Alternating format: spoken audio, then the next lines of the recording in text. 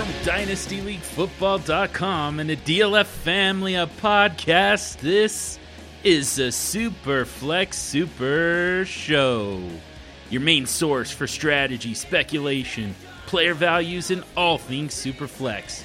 With innovative strategies like QBX and the Super Flex Flywheel, exercises like Tinderflex, Super Six, Your Nuts, and Next Week This Week, the Super Show's Super Friends never lack the content you need to help you draft and manage your roster in the fastest growing fantasy football format, Superflex, on the Super Flex Super Show. Enjoy your DLF podcast and stay sexy and super flexy.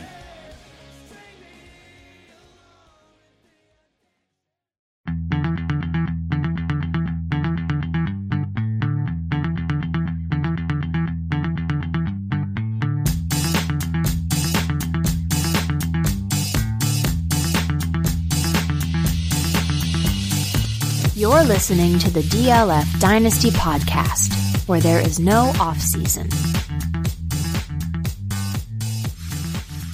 Welcome into another edition of the DLF Dynasty podcast. My name's Dan Myler, and I am with Ryan McDowell and Matt Price for another edition of the pod. Ryan, it's a holiday season. Christmas right around the corner. Of course, New Year's, lots of others celebrating other holidays as well. So we're in a giving spirit. I don't know if all the fantasy players out there were in giving moods this week, however. Yeah, that's news to me. I'm giving spirit.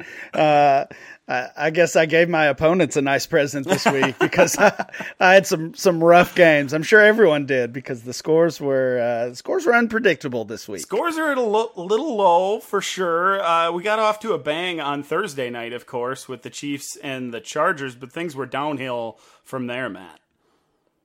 Yeah, it seems like, outside of maybe the Packer game, which we'll get to, that was probably the best game of the week. We started off with a really good one, especially that second half. Had some pretty terrible comments by some of the announcers, but otherwise it was a great game. Well wishes to Donald Parham, who was definitely not just cold. Yes, holy cow. I don't even know how to respond to that. I was like many who are watching, I'm sure, like jaw wide open. Can't believe we were hearing what we were hearing. It was 56 degrees, you guys. It was 56 degrees. Wow. We might as well get to these games. As we said, holiday season, so happy holidays to everybody. There's still some football to be played. Once again, we're recording on Sunday night, and usually that leaves only a couple of games that we're not going to comment on. Of course, with everything that happened throughout the week, we get the extra few games early in the week. So by the time you listen to this, you might have already seen those games. We apologize for not getting to them, but we record on Sunday nights. So let's kick off the Thursday night game, Chiefs and Chargers. Kansas City wins it 34-28.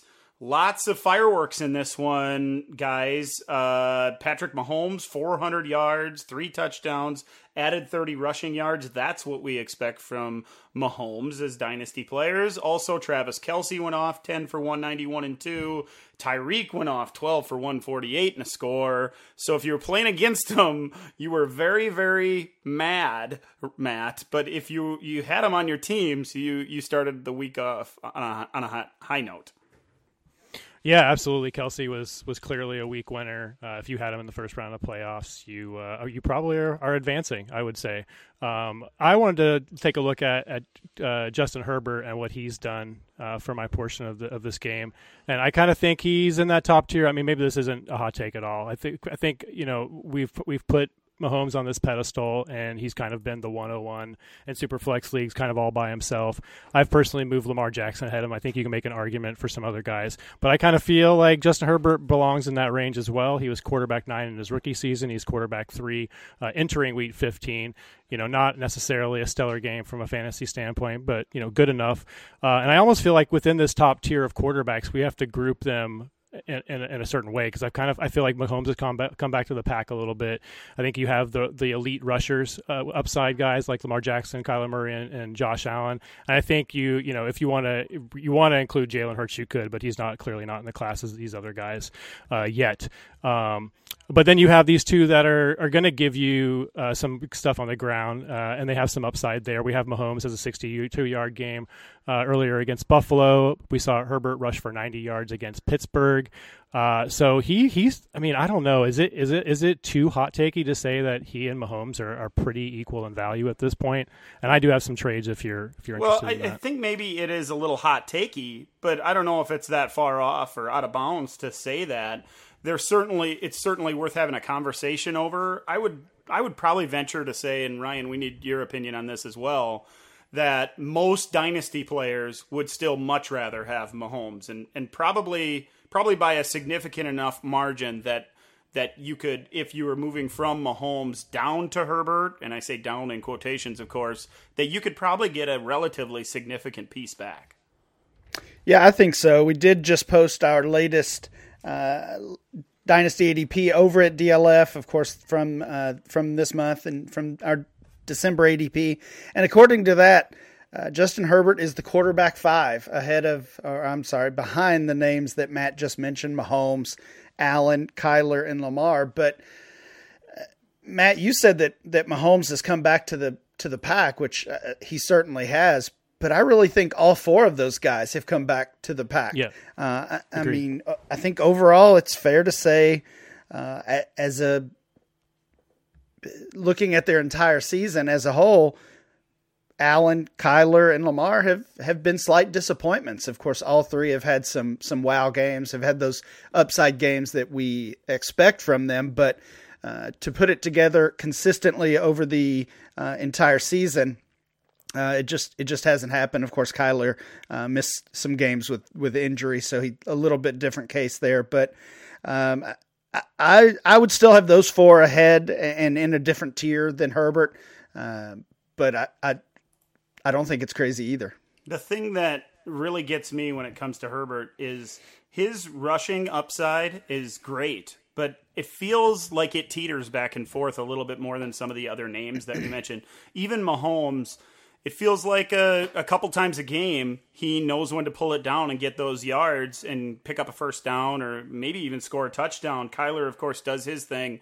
Lamar is almost all run sometimes as far as fantasy points comes. And Josh Allen's consistent that way as well. Herbert, on the other hand, it seems like it comes and goes, and he might go for those 60 yards in one game, and then you'll have a game where he only runs it once for 6 or 8 yards, and you think, where'd that production go? We really need that for him to take that step all the way to the top of our quarterback rankings. What were some of the trades that you mentioned there, Matt? Because I'd love to know those. I just, before I'll get to the trades, but I also wanted to throw out one more fun stat. I just thought no real relevance, I guess, to anything Dynasty, but I just thought it was fun. Mahomes has the 9th most single game rushing yard by a Kansas City Chief. There are 8 ahead of him, which I thought was kind of funny, but Herbert is the all-time single game rusher for a quarterback for the Chargers. Some trades. Herbert for Trevor Lawrence, Alex Collins, and a second. That's the most recent one, about 3 days ago. That seems like a slam dunk to me for Herbert at this point, unless you are still, I'm still holding out for hope for Lawrence. He's not dead, but if I can go ahead and get Herbert for that, I'm happy to do it. A Herbert for Mahomes straight up late last week in November. So, I mean, somebody feels like they're pretty close. And then Herbert Foreman, a 20. This is kind of a lot of pieces, but Herbert Foreman 2022 second for Russell Wilson, a 23 first, and Quez Watkins. So basically, Russell Wilson and a first for Herbert. If we could break it down that way, I think I want Herbert there too. Easily. So I think he's attainable. I think what you said there about them all kind of coming back to the pack is really the most important piece of this. Is if you have Mahomes and don't mind sliding back to a Herbert and picking up an extra piece. That's a move that I feel like is probably a win. Of course, he went off on Thursday night, 236 yards, 2 touchdowns, added 16 rushing yards in the rushing touchdown to create another quarterback 1 performance. For the rest of the Chargers, Austin Eckler in limited snaps, 12 carries for 59 in a score, caught 4, so came through for us. And then Keenan Allen, 6 for 78 and a touchdown. That's a pretty good showing for him in his return. For the Chiefs, I mentioned those stat lines of the big studs, guys. I want to talk a little bit about Clyde Edwards-Helaire because the consensus, it feels still, Ryan, I mean, you can correct me if I'm wrong, is that Edwards-Helaire has a lot of upside, and he's a guy that you want on your Dynasty roster. But 9 carries for 32 yards. I know they were playing from behind for most of the game, but that would suggest that a pass-catching running back, as he is, would be involved in the passing game, and that wasn't the case. Just 2 catches for 18 yards in this ball game. In fact, Williams was on the field for many of those opportunities throughout the third and fourth quarter. So I guess my question is, do we really want CEH in our starting lineups going into next season? I hesitate to say yes. I have a hard time saying I want to build around him as part of my running back core. As my running back 1, for sure not. Even as my running back 2, feels to me like he is so inconsistent that I don't even want any part of it anymore. Well, you mentioned that word upside, and we associate that word with CEH because he's young, because because he's with the Chiefs, because he was a first round NFL draft pick and the 101 pick in so many rookie drafts. But that upside is something we haven't really seen now through almost 2 full seasons. This year he has just 2 running back 1 games. Those games were, in those weeks, he was the RB10 on the week and the RB12. So he has not finished higher than RB10 in a single game this season. Last year he had 4 RB1 games. Those were 11, 12, 5, and 2. So 2 games in his career higher than the RB10. You look at other players that have played, other running backs for the Chiefs over these 2 years. Darwin Thompson popped up with an RB3 game last year. Darrell Williams, when Clyde Edwards-Helaire was missing time earlier this year, was the RB1 and the RB7. And even Derek Gore in some garbage time had a running back 12 game just a couple weeks ago. So it's an upside spot, right? The Kansas City running back is an upside spot, and Darrell Williams has shown us that. Clyde Edwards-Helaire really hasn't. So that's the frustrating part. In that ADP I mentioned, he's down to running back 16.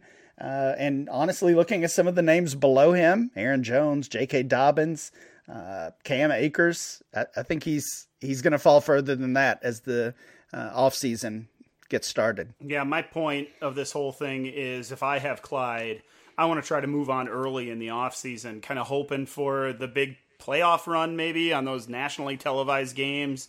He has 1 or 2 big games there that might recreate some of that value that he's had in the past, and hopefully he can capitalize on that because I see nothing but his value, dynasty value, going down in the coming weeks and months.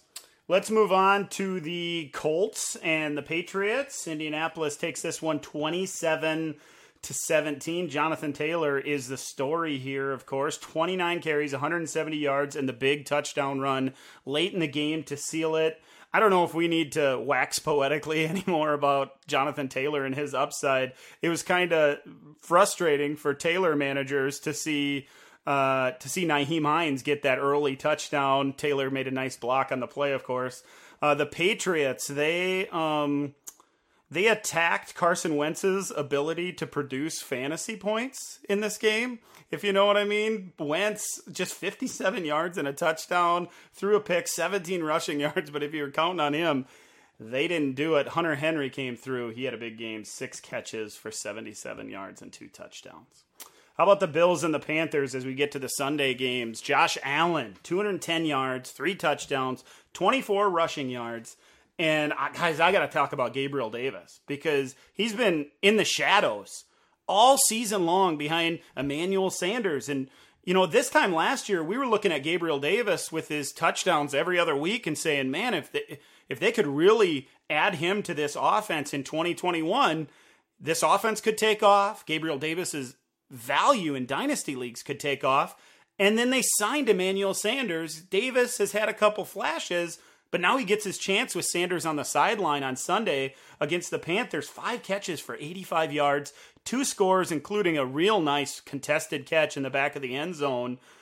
He's going to finish the week as a wide receiver 1 in most leagues, Ryan, and his arrow is certainly pointing up.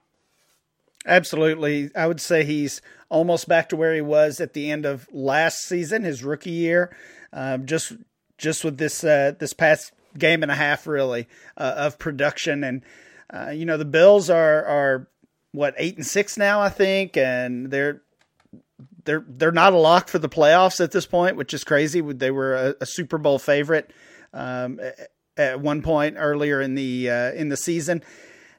And, it does kind of make you second guess some of the moves they've made. Like Sanders had some solid games earlier in the year, but they wasted Gabriel Davis, it feels like, for most of this year. So he's another player who's going to be a value gainer for sure.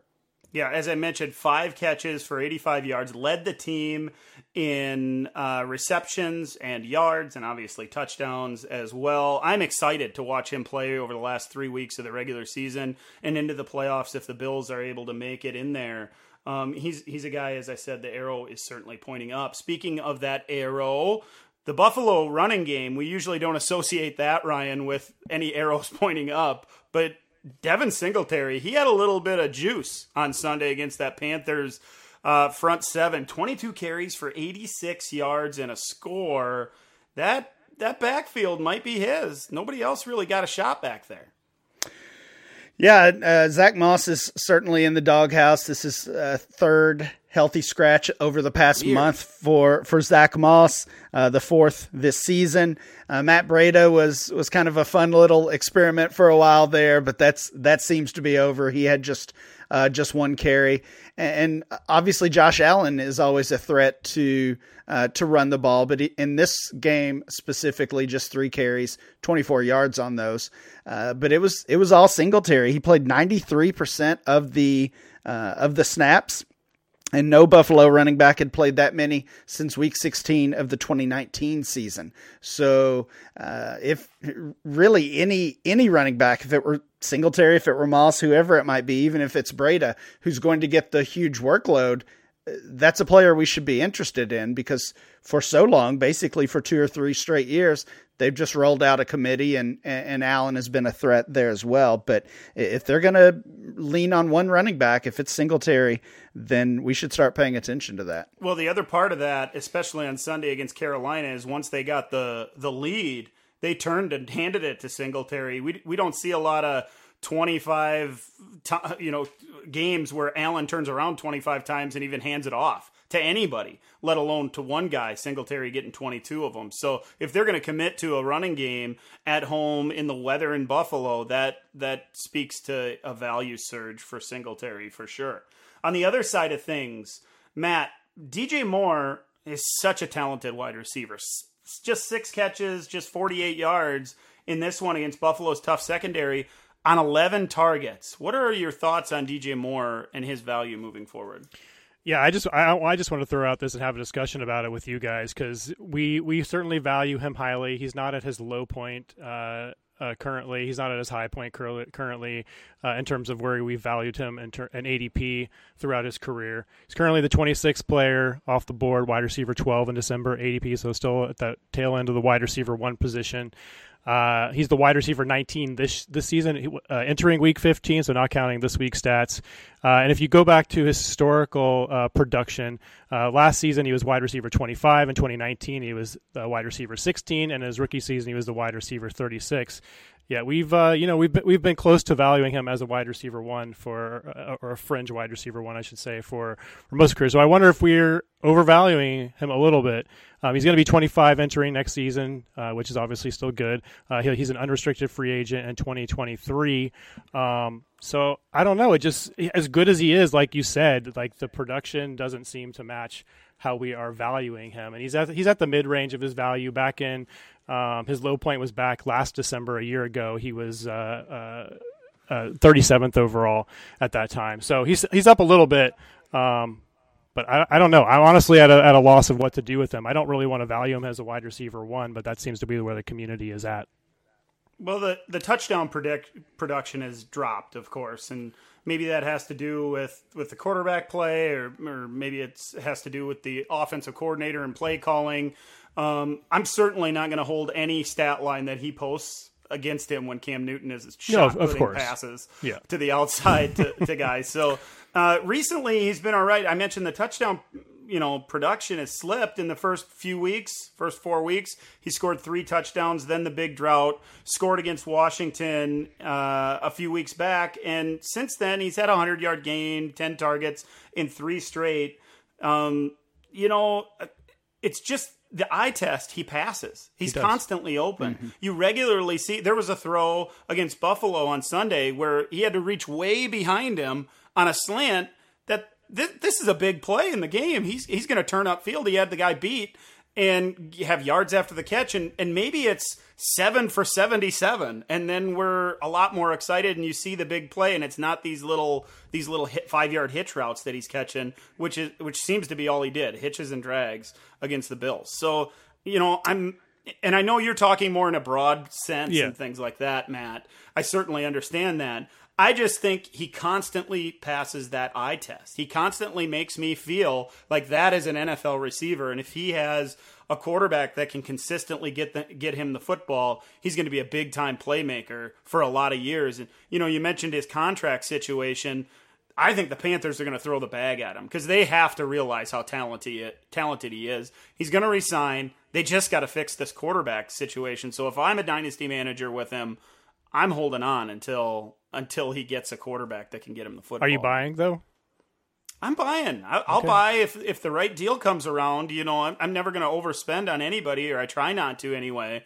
But I'm willing to go after DJ Moore if somebody's frustrated, which it sounds like maybe you might be, Matt. I've got a few to throw at you. I think a couple of these are slam dunks for DJ Moore. Like after I looked at the actual trades that are happening, I feel a lot better about where he's at. A single first, that's easy. That's a slam dunk, right?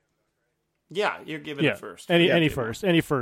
Javonte Williams, Alan Lazard for Moore and a first. I probably want more on that side pretty easily. Even as much excited we are about Javonte, I probably want the wide receiver in the pick. I take it because it's a first, yeah. Yeah. And then this last one I think is heavily not on the Moore side. It's DJ Moore and a whole bunch of picks. It's one of the Ryan McDowell specials where he's like, look at all these picks. So they're all like third, fourth, and fifth. There's only a first. There's a first in 2024, which is so far away. So Moore and a whole bunch of crappy picks in the 2024 first for Cooper Kupp. I think you're taking Kupp on that one. I'll take Kupp on that side. But was that you, Ryan? Did you recently get DJ Moore somewhere? I like the idea. Or get Kupp, I should say.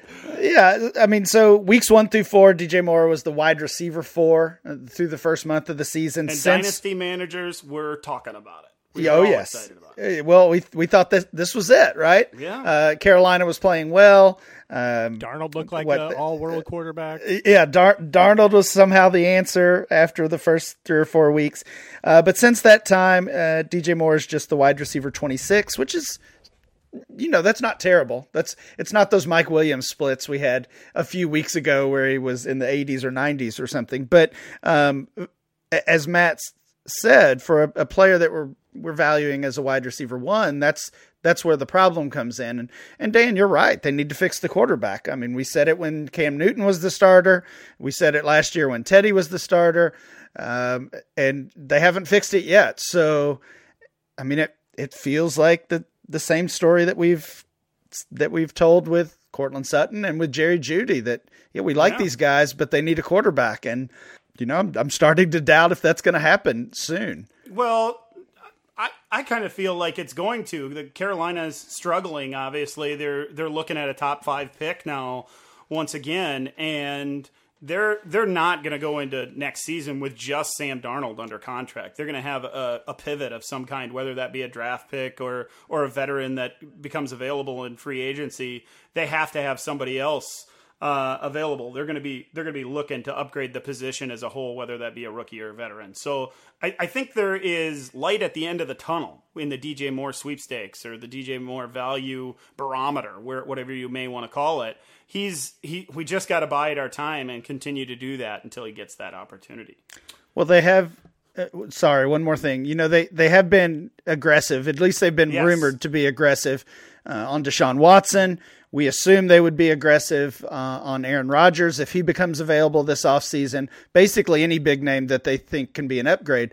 And dynasty managers, based on our ADP, based on these trades that we see in the Trade Finder, we already love DJ Moore. So once he gets that quarterback, certainly if it's a guy like Rodgers or Watson, the value is really going to go crazy. We need to keep preaching patience. I just hope he's not 28 by the time that happens. That's all.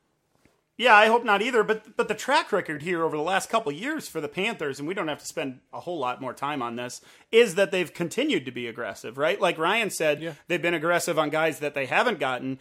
They were in the Matthew Stafford sweepstakes. They were making offers there. They tried multiple times to get a big upgrade last season and kind of settled for Sam Darnold. Didn't want to do the rookie thing. So we'll see what they do now. Like I said, they're going to do something. Please be patient. And if you're not going to be patient, you're going to sell low. Sell him to me.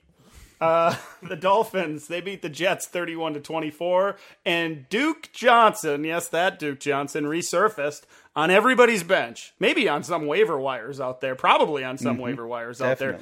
22 carries for 107 yards and 2 touchdowns for a guy that many probably thought Ryan was out of the league. Yeah, it's his third best game ever based on fantasy points, and his best game since the middle of 2018. So, for whatever reason, and maybe for some of the reasons we saw in this game, this guy has always been a favorite of the fantasy community. Seems to be a player that so many root for. I saw a couple victory laps. Sure. I mean, Twitter 3 or 4 year old victory laps. Go for it. But a player that seemingly collectively we've always been rooting for. You know, he just needs a shot. He shared the backfield with multiple players over his career, and this was the time he finally got a real chance to be the workhorse back. I thought it was interesting. Sorry, Matt. I thought it was interesting. He's been known as a pass catching back over his career. He just gets one target. He had a 20-yard catch. So as good as his game was in this one, it feels like it could have been bigger, actually. Yeah, they used him wrong. Yeah, like he was a pass catching back. I mean, he was the Kareem Hunt before there was a Kareem Hunt in Cleveland, right? So he has upside. I mean, presumably he has upside. Now we do have to remember this was the Jets, and maybe he can't run 22 times between the tackles against another team. But you know, there's something there if Gaskins is going to continue to not be available. Yeah, coming up, things get a little more difficult too. They go to the Saints, then to Tennessee, and then finish up with the Patriots. So I don't know if we're expecting big rushing performances from Duke Johnson coming up. I have him on three rosters, and I don't think I'm going to start him on any of them again next week, probably.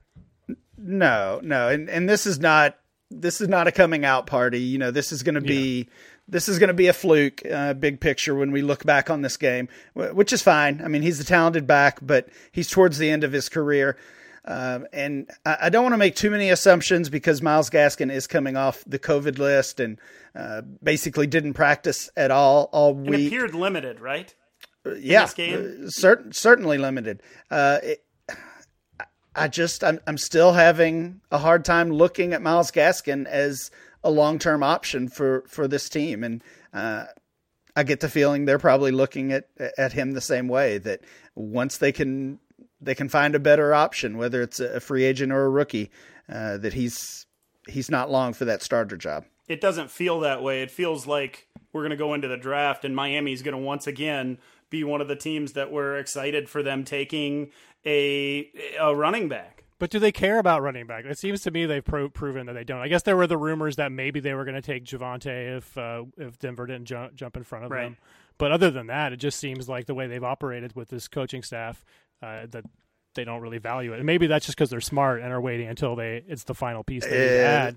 I hope that's what I was going to say. I think that's Flores for you. He's a chip off the old block, right? He's gonna play the game just like Coach Belichick does in New England. And you know, on that note, I'm so glad that the Dolphins kind of pulled themselves out of the gutter here 6 or 7 weeks ago, whatever it's been. They've won 6 or 7 games in a row. Because Flores is a good coach, and that's good for the players that we're excited about there. And there are players to be excited about especially Jalen Waddle. And I was, and I know, Ryan, you played him in a couple spots this week against the Jets. I've been slowly coming around again on Tua Tagovailoa. 196 yards and 2 touchdowns on Sunday against the Jets.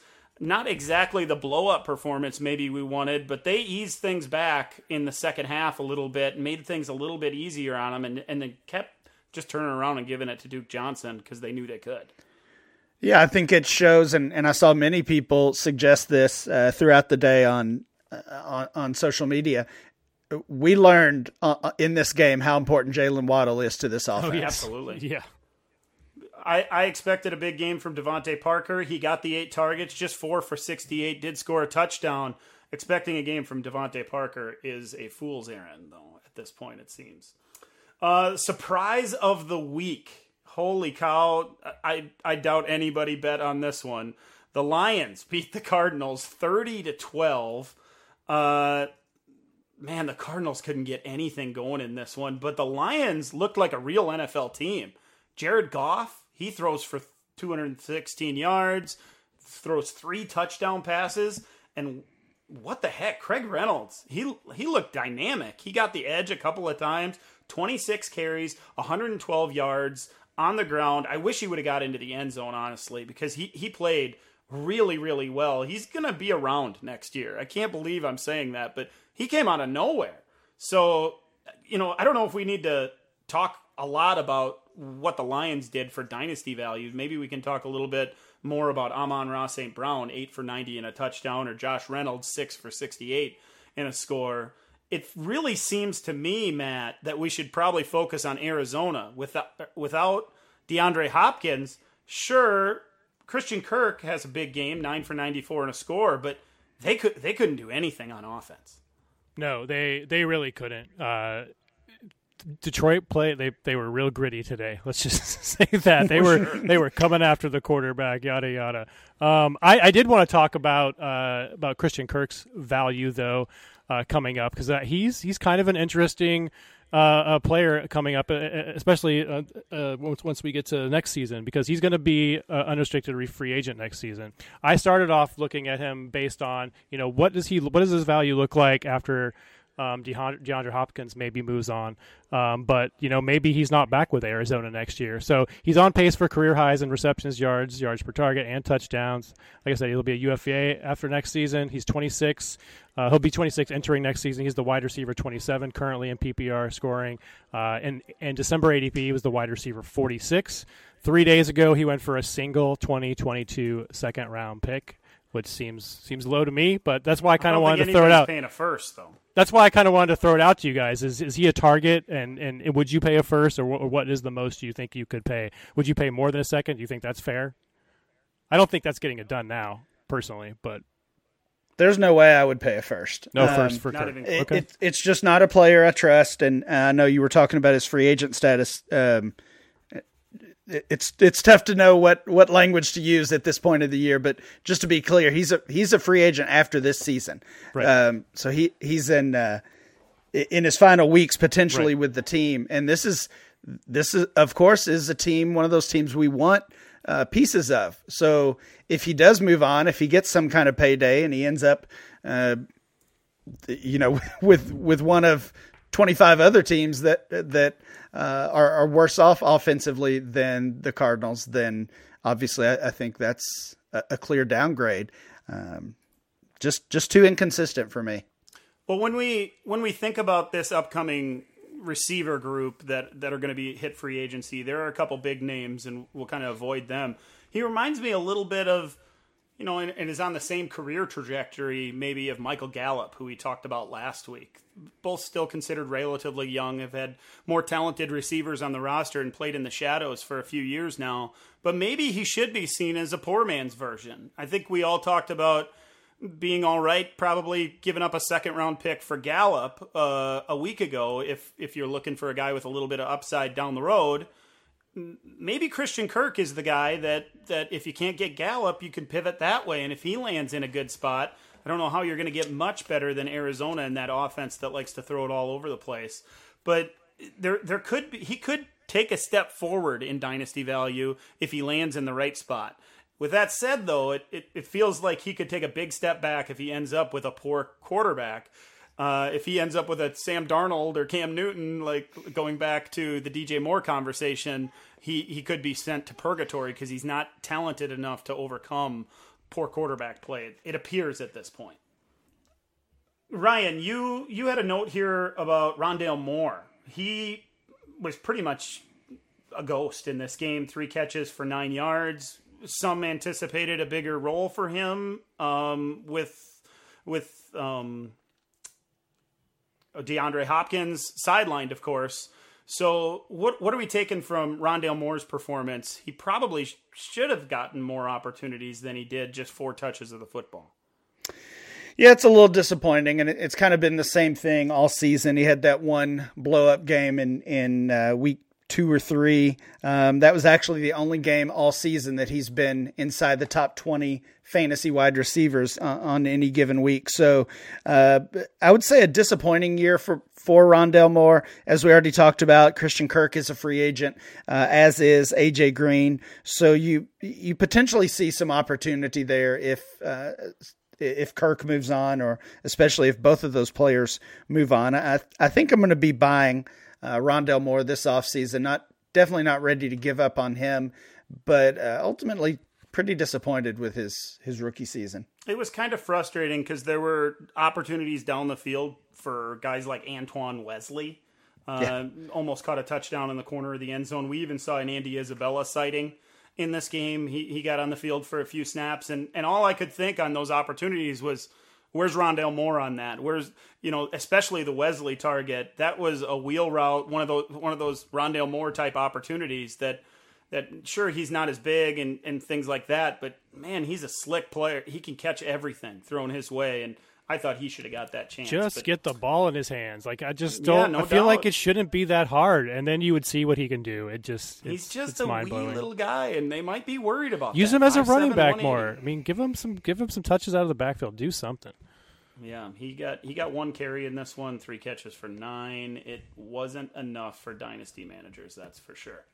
Speaking of not enough, the Texans and the Jaguars, there's not enough talent on those rosters. Texans win this one 30-16. Brandon Cooks was probably the highlight of the game. 7 catches, 102 yards, and 2 touchdowns. I had to stick him in a couple lineups, so I'm thrilled about that.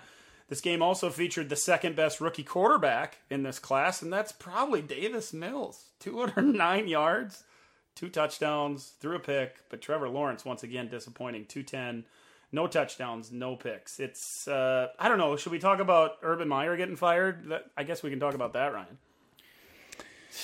Yeah, I mean, we all kind of saw it coming. We were basically begging for it just last week, and really every fantasy player, every football fan has been counting down until that happened. So I'm glad they didn't wait until the end of the regular season to pull that trigger and to start moving on.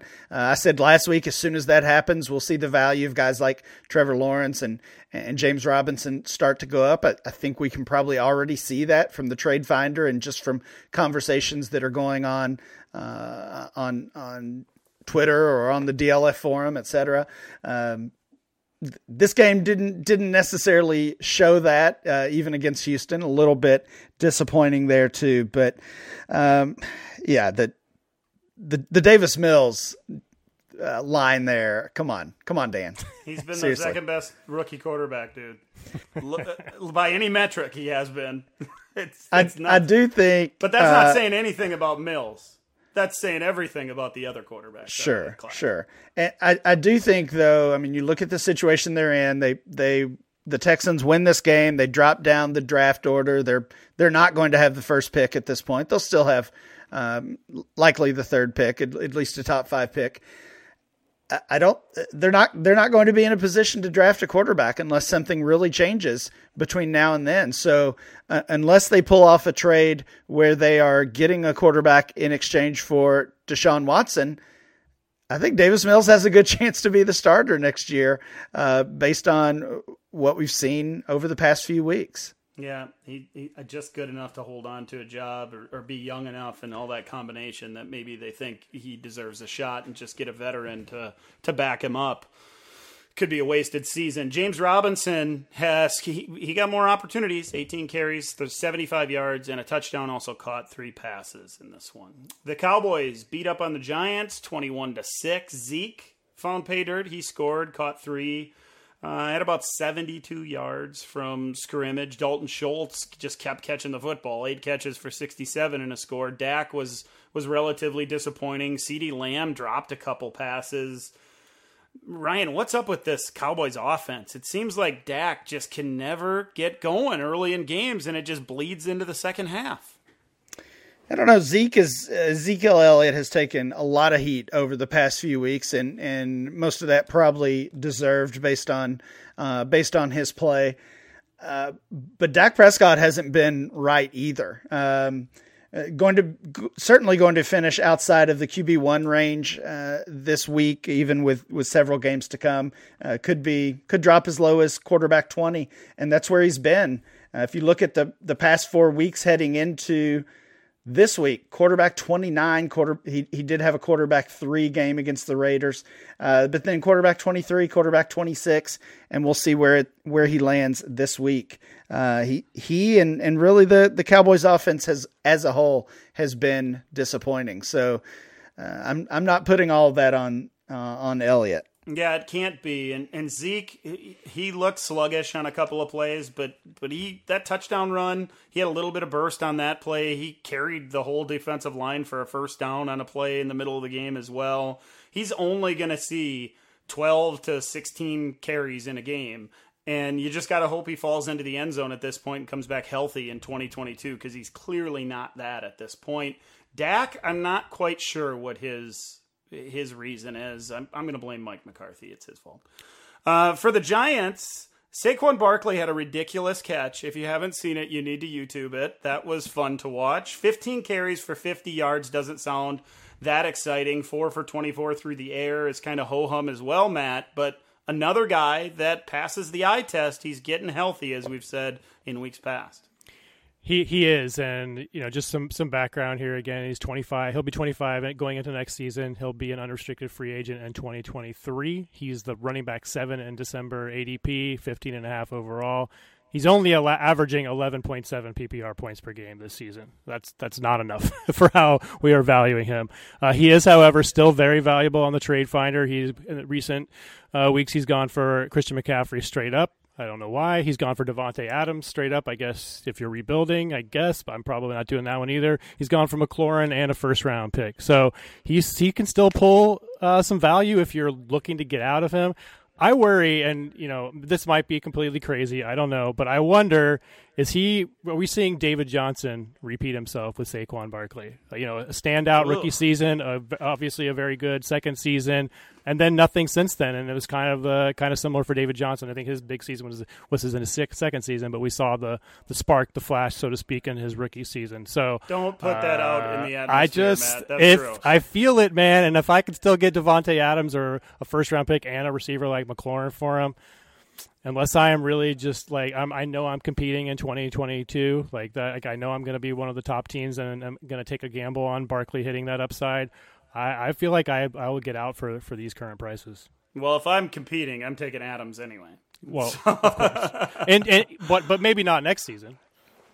Yeah, maybe not. We'll see. If there's no Rodgers, if there's reasons you could want to go Barkley there, but still. Yeah, it's. I feel like I want Barkley on my teams, and Ryan, you can chime in as well. But it feels like his value kind of tumbles back and forth, up and down just a little bit. And right now, people are frustrated with Saquon Barkley, and I feel it has to do with his surroundings at this point, not his skill level.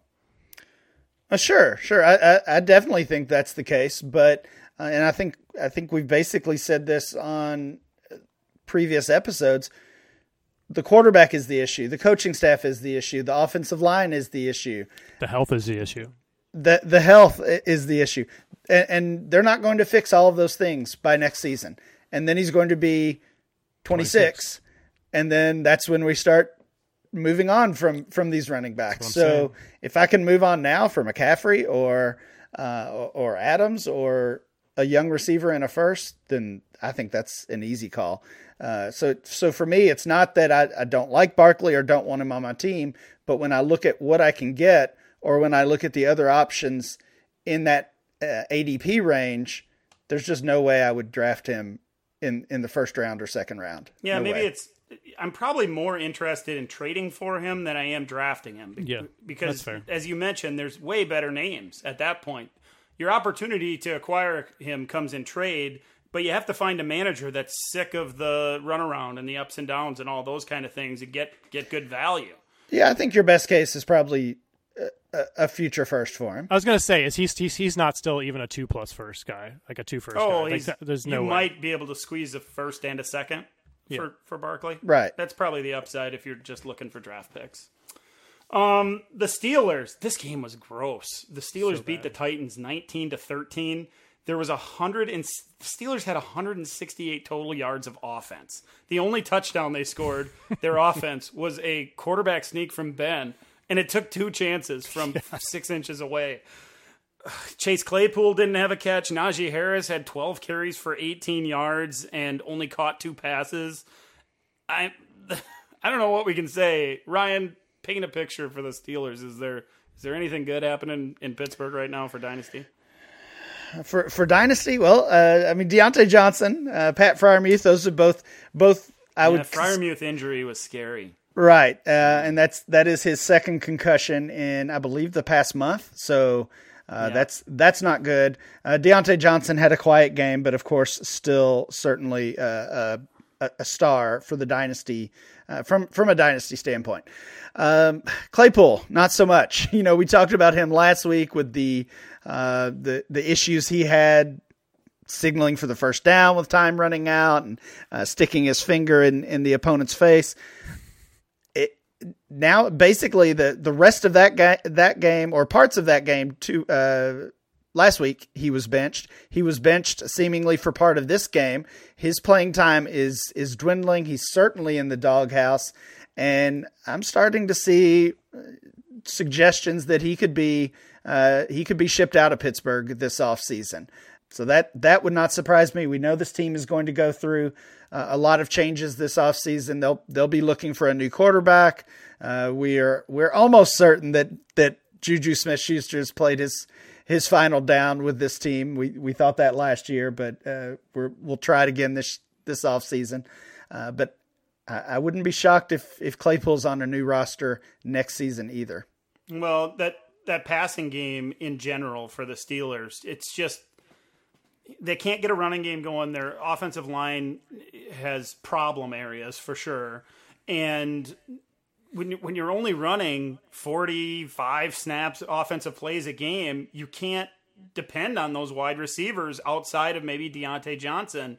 We saw Johnson play nearly every snap and run almost every route.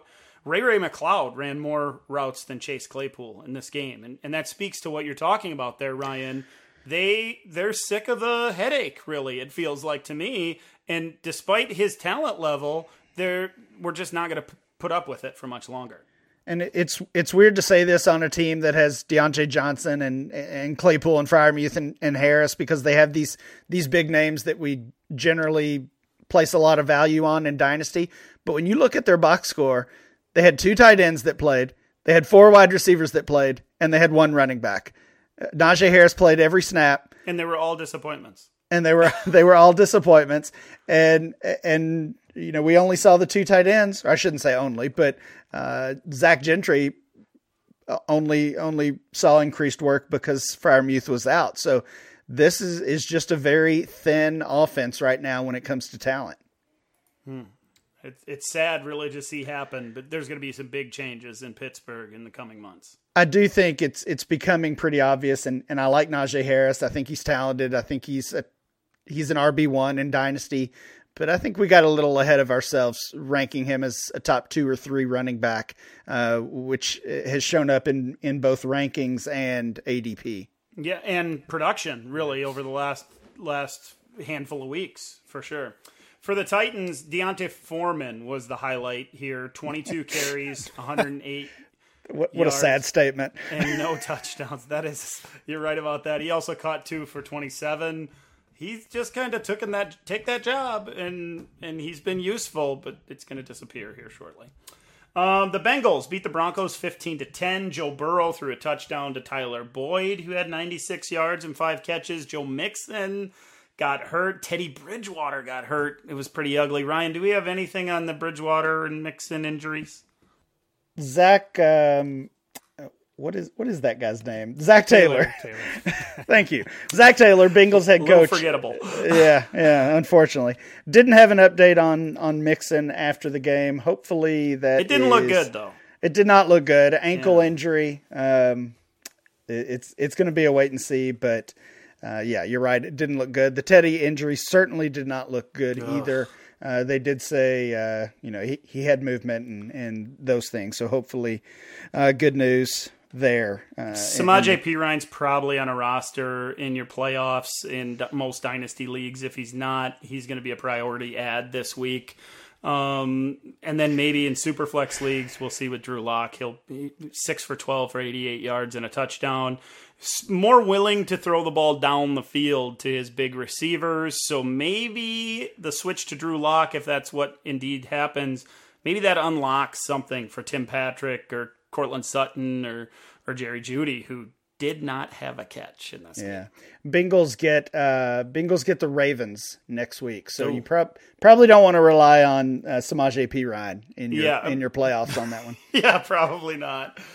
Somebody we can rely on in the playoffs is Deebo Samuel. The 49ers beat the Falcons 31-13. Samuel had 60 yards receiving on 4 catches and carried the ball 6 times for 29 yards and a rushing touchdown in his 5th straight game. Deebo is making plays from all over the field. Jeff Wilson also got into the action, 21 carries, 110 yards and a score. George Kittle was great. Maybe not Kittle-esque from the last couple of weeks, but 6 for 93 helps dynasty players. I don't know if there's a lot to cover here, guys. Cordero Patterson got a touchdown taken away from him. That was bull. I should have had those 6 points. He was in. I can't believe they reviewed that and took it away from him. The Packers, in the last game we got to cover here, they beat the Ravens 31-30 in a game that should not have been that close. At least from my perspective. Rodgers, 268 and 3 touchdowns. Aaron Jones got in the end zone through the air. Devontae Adams scored. MVS, Ryan McDowell, you called that in a conversation we had earlier this week. 5 catches, 98 yards, and a score for him as well. A.J. Dillon scored. If you had him for the Packers, you're happy with how they produced. For the Ravens, Tyler Huntley. Man, he's going to be a high-end quarterback one. Maybe the quarterback one, I haven't looked. 215 passing yards, 2 touchdowns to Mark Andrews, who had 10 for 136, and then 13 carries for 73 yards and 2 touchdowns because the Packers don't know how to contain the outside on a pass rush. Matt, Mark Andrews, they unlocked him this year, and he looks like the tight end we all wanted him to become, especially over the last couple months. Yeah, he's the tight end 2 on the season, has just 4 yards less receiving than Kelsey, both over 1,000 yards. Wow. The last 2 weeks, he's been the tight end 2 as well, and he probably would have been the tight end 1 in most weeks, but we had the explosion from Kittle Kelsey on Thursday, and we saw Kittle do it 2 weeks prior to that. So he's on a tear. I feel like he belongs in that top tier. I feel like we definitely set him aside between Kelsey, Kittle, and if you're me, Kyle Pitts. But I think he belongs up there in the same conversation with all those guys, and maybe even if you want to talk about it from an age standpoint, maybe above Kelsey at this point. Yeah, I think he's got to be above Kelsey. I think it's a 3-man conversation: Andrews, Kittle, and Kyle Pitts. Yep. What's the savvy pivot then in the offseason if you have Kelsey? Are you trying to still maneuver to try to get something on top, moving down to Andrews, or has that ship sailed? I don't know if you can. I mean, if you could do it straight up, I would probably do it.